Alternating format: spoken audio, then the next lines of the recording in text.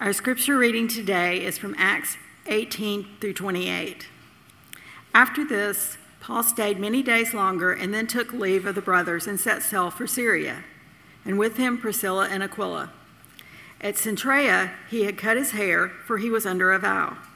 And they came to Ephesus, and he left them there, but he himself went into the synagogue and reasoned with the Jews.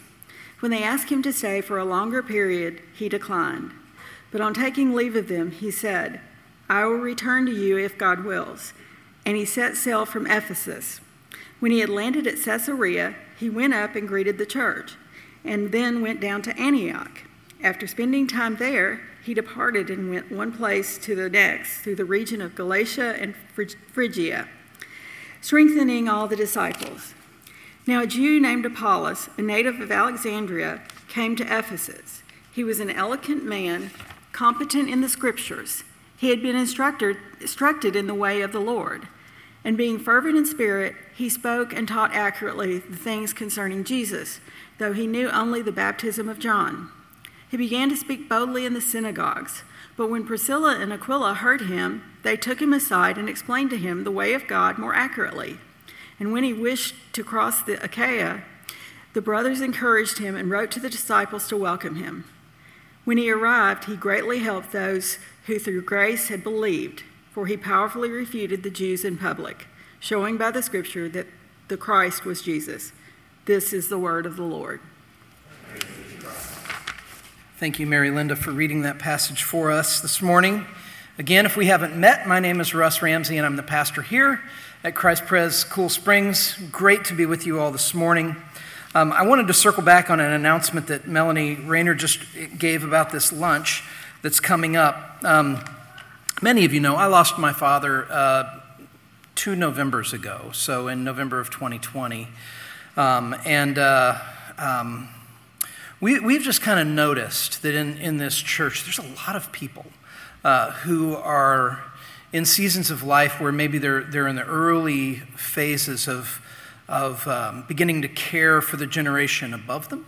And I know for in my experience, and grieve the losses of parents and extended family. And so just kind of in thinking about all the people and the stories that we know of this was the idea behind this lunch. It's not going to be super programmatic. It's going to be a time of prayer and encouragement, and also a time for you to just kind of see maybe some other families in the church or other individuals in the church who are maybe moving into a season where they're beginning to care for an aging parent or walking through a terminal illness with a family member who is the generation above them, and trying to navigate and figure out all of those things. And we felt like, one, it would be good for us to just spend some time in prayer over those things, but also deepen our community with one another by identifying as people who are walking through in that season of life. I'm certainly in that category.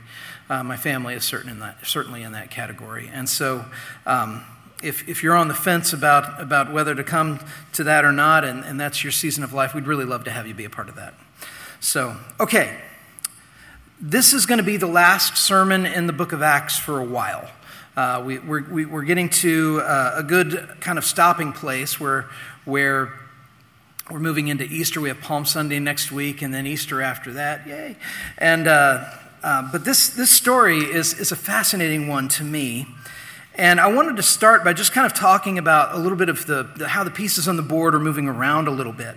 So the Apostle Paul and Aquila and Priscilla have been in Corinth. That's where we left them last week. And now they leave Corinth and they go to Ephesus, where Paul continues this missional work that he's doing of seeing the church planted throughout Asia Minor. And we notice that last week we talked about how he arrived at Corinth alone. Didn't know anybody, hadn't done any ministry there, and he takes up his trade of tent making, and he goes and finds other tent makers, and who does he find but Aquila and Priscilla? And this husband and wife team come alongside Paul, and they hear the gospel, and they believe, and now when Paul leaves Corinth to go to Ephesus, they go with him. These fellow tent makers have become Paul's partners in ministry. And that's just what they are. They are his partners in gospel ministry. And I love the image of this husband and wife together serving with Paul. And I also love how Priscilla is right there in the mix. There's no qualification about her. She's in the mix. She is not subjugated, right? And it's a reminder to us that the church of Jesus Christ is not a man's world. And we see it here. Scripture lays out the guidelines for men in ordained office. But women are called to every line of work and ministry that any non-ordained elder can do, which includes, as we see here, instructing in biblical truth and promoting gospel clarity. I benefit tremendously from working with women. My team is me and 3 women and Joe on our staff. And I got to tell you, I learned so much from Melanie Rayner and Melanie Beasley, in particular, as the other full-time people on our staff. And I watch the way that they lead, and I watch the way that they care, and I watch the way that they think about the stories and the lives of people in our congregation. Like the lunch, for example, that we're going to have next week was not my idea, but it was a ministry-minded, discerning of where our congregation is idea. And I'm so thankful to be able to partner with these strong, fierce, biblically devoted women, and I love it. So I'm standing before you as somebody who says, I love working with women in this church, and it's an incredible gift to me. And you see that here in this passage. You see Priscilla in the mix, and nobody stops to say, well, she was there to help, but Aquila kind of did all the work. In fact, what you see is that Paul begins to put her name first. And so she's there as a way of promoting the idea that she is not just kind of along for the ride, but she's in it. So what's happening in the passage? Well, today we meet somebody who is going to become a very influential leader in the early church, a man named Apollos. And he reminds me of somebody that we have encountered before in the book of Acts, and that's Barnabas. And he reminds me of Barnabas in this way, that both Apollos and Barnabas are people that appear several times in the book of Acts and in other places in Scripture, but they're never really primarily the main character in the story. And so if we don't try to pin them down a little bit, we might just never really see them. But if we do look at Apollos here and how he became a leader in the church, we see a few things that are important for us. One is we see the seriousness of such a call to be a leader in the church. And we also come across a few very practical lessons and pearls of wisdom along the way. So if somebody were to describe you to people here today, what would they say about you? How would people describe you? There's a number of ways we go about this, right? Somebody might call attention to maybe some sort of physical trait. They may say, remember, he's the tall guy with the glasses. Or somebody might focus on who you're with. She's the mom with the twins. Or they might describe you according to a title. He's the vice president of that nonprofit. Or maybe where you're from. It's the new family that just moved here from Texas. You know, we have a lot of different ways that we would describe. But oftentimes people are known and come to be known by what they're good at, right? What they're really, really good at. Like she's that amazing fiddle player that plays here on Sunday mornings. In our text today, Luke is introducing us to an important figure in the early church. And though Luke certainly includes where he's from, his North African roots, the thrust of his introduction of Apollos focuses on his talent. That's where he starts. So Apollos was a Jew from Alexandria, which was the major port city in Egypt. It's the city that connected the Nile to the Mediterranean Sea, right there in front of Cairo. And beyond these details, Luke gets into describing Apollos, and he talks about 5 different abilities that Apollos has, talents. And so here's what they are. I'm going to hit these pretty quickly. But the first thing he tells us is Apollos was an eloquent man. He was a gifted speaker. Apollos was likely trained in Greek rhetorical skill, as Alexandria was a city that embraced a Greek philosophical culture.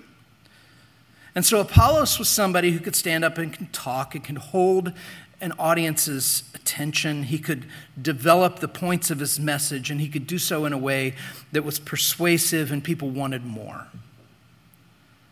The second thing we learn about him is that he was competent in the scriptures.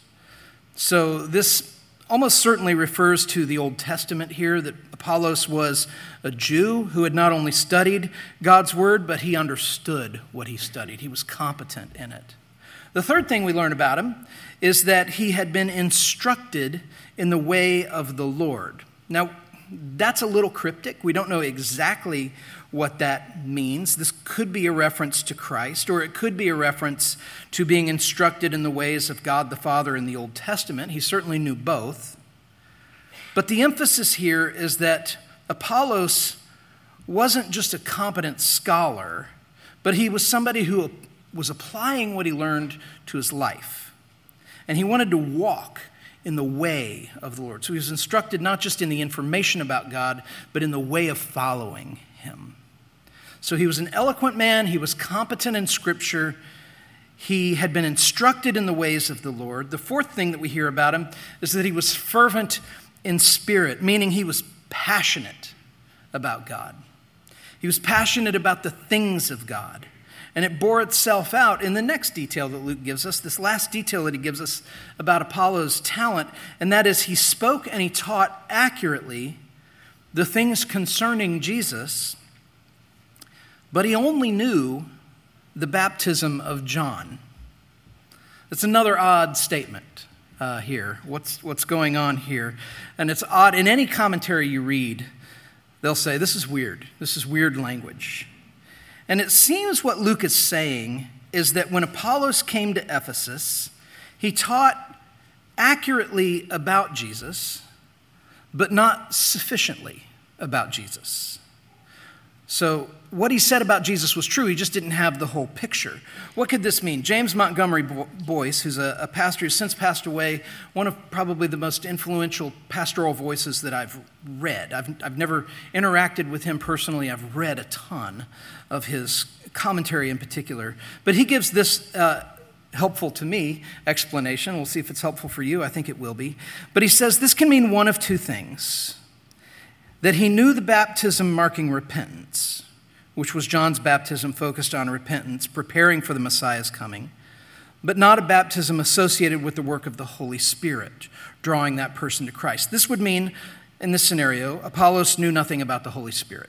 Or two, Apollos knew only the baptism of John could mean Apollos knew the unfolding of God's plan up to and including the ministry of John the Baptist, but he did not know now that the Messiah had come. If this was the case, here was a man who knew the Old Testament, who understood what the Messiah was to do, and then said the time is here, the Messiah is about to come.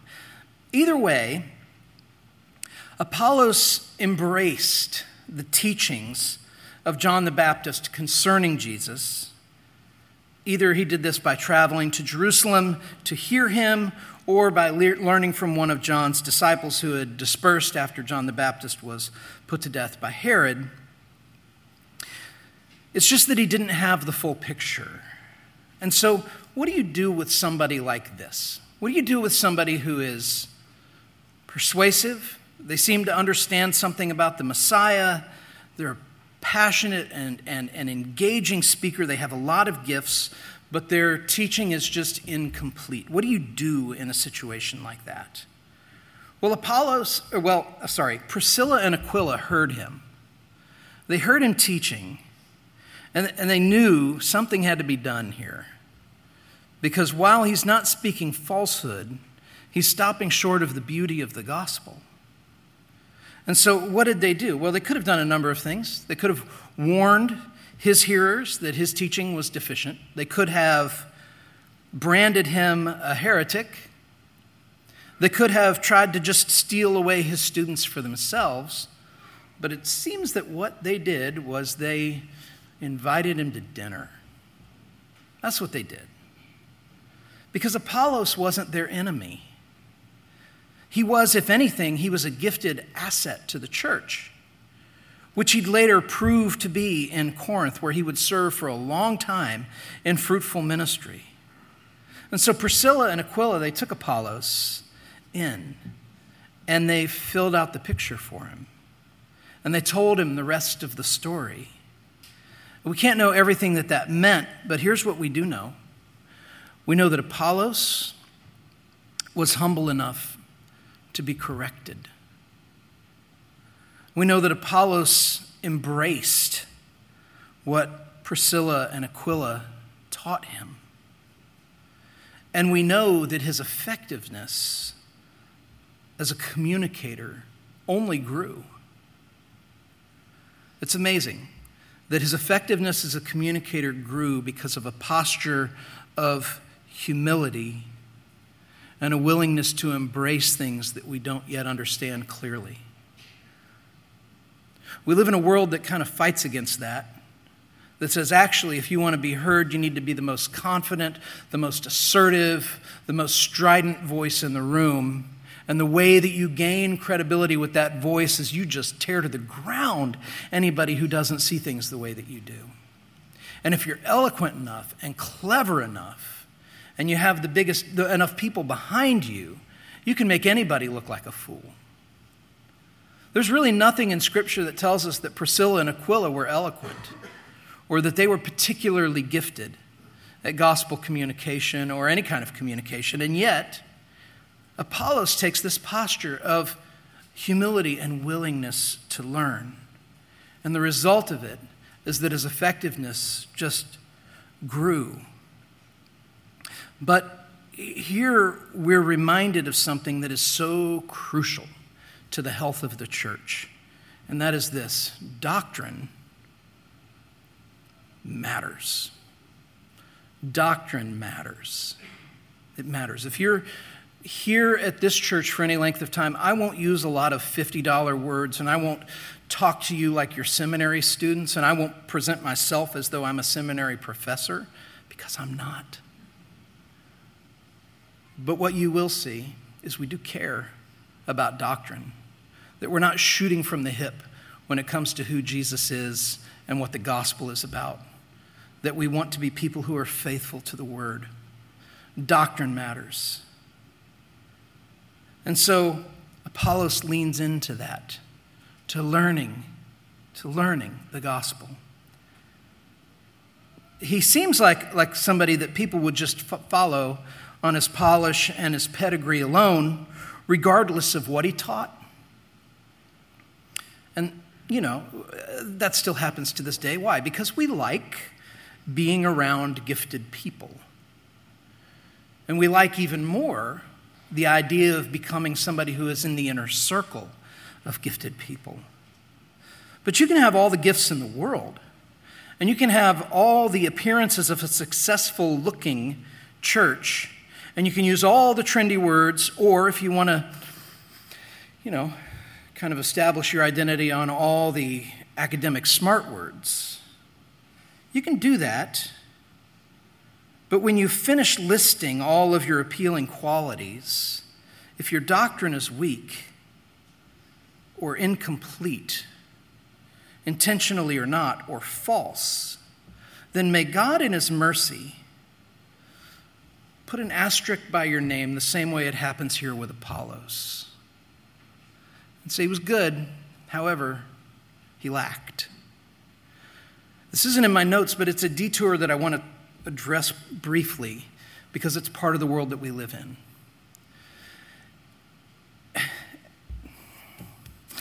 And I do not want to put myself forward as the shining example of the middle or the right option here, but as a pastor, here's one thing I notice. On one hand, you can if you wanted to put your church experience on a couple of unhealthy poles, you could have one pole where you have incredibly gifted, charismatic, engaging, really cool pastors.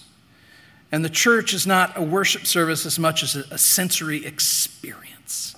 And you go in and you can feel the bass in your molars, and you're moved to just kind of this visceral response that feels like worship because of the excitement in the room, and you can feel like that's where it's at. On the other end of the continuum is this very heady, very straining out the gnat doctrinal, we're going to get so precise that you are going to feel like you're so much smarter than everybody else. And you're going to use language, words, conversationally that nobody really uses, but they will establish you as somebody who's probably more theologically astute and probably more read. And what's going to be missing is an obvious display of love for strugglers.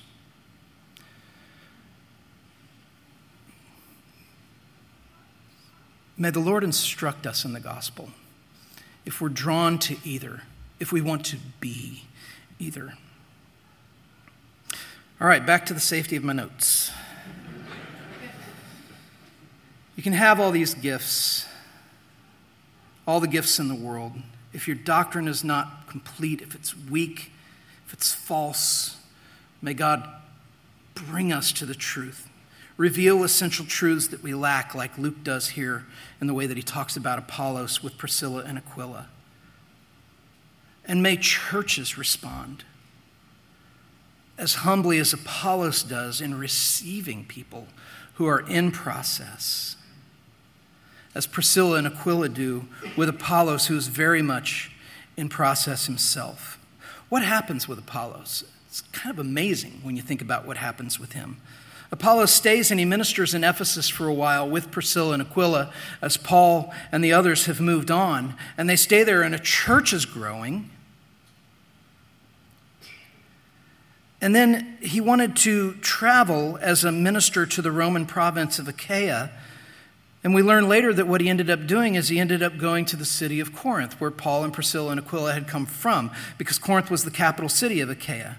If there's any question about Apollos' orthodoxy, Luke just settles the matter for us by telling us that he arrived in Corinth with a glowing letter of recommendation from the church in Ephesus that was founded by Paul and pastored by Priscilla and Aquila. And this brings us to one of the last details about Apollos that we should look at. When you go on to read Paul's letter to the Corinthians, you get the sense that there was a rivalry of sorts between Paul and Apollos. And it wasn't a rivalry that they chose, but it was one that was imposed on them by the believers in Corinth. Some said, this is from 1 Corinthians 3, some said, I follow Paul. Others said, I follow Apollos. To which Paul replied, what is Apollos and what am I? We're servants through whom you believed, as the Lord assigned to each. I planted, Apollos watered, but God is the one who gave the growth. They were different from each other. And people apparently had favorites because that's what we do, right? And so Paul objected. He didn't object to Apollos' teaching, though. He objected to the people's favoritism. And what we get here is a clue that the Corinthian believers could be very particular in their preferences. And Paul notes this. He talks about their criticism of him. He talks about it in 2 Corinthians 10:10, how he was criticized by the Corinthian church for not being eloquent. They liked his writing, but they found him hard to listen to. Maybe this is because Paul refused to engage in the stylistic methods that were popular in the day, or maybe he was just harder to hear than to read. That happens sometimes, right? And the other happens too. Sometimes it's easier to read somebody than to listen to them. Sometimes it's easier to listen to somebody than to read them. But regardless, what Paul never did is he never pitted himself against Apollos. In fact, every time he mentions Apollos, he regards him as an able, faithful teacher who is valuable to the church. And there is no hint with Apollos either of a tone that the popularity had gone to his head. It's a curious yet common thing that Apollos and Paul both faced challenges in their ministry in Corinth, not because of their deficiencies, but they faced challenges in their ministry because of their effectiveness and their giftedness. And so here is Apollos, who mostly resides in the background of Scripture, who pops up every once in a while, but he's this faithful, gifted teacher and leader in the church whom God called and used, and here is where Luke introduces him. So what do we do with a passage like this? How can we make application from a passage like this? I want to offer 4 kind of points of application, some things to think about for us as we consider the life and the ministry of Apollos and the learning curve of Apollos and just the nature of gifts in the church in general. So 4 things. First, you can ride the crest of your talents for a while, but to stand, you have to stand on truth. So raw talent is not enough. Everybody here has raw talent for something. And we can major in that and say, that's the thing I want everybody to know about me.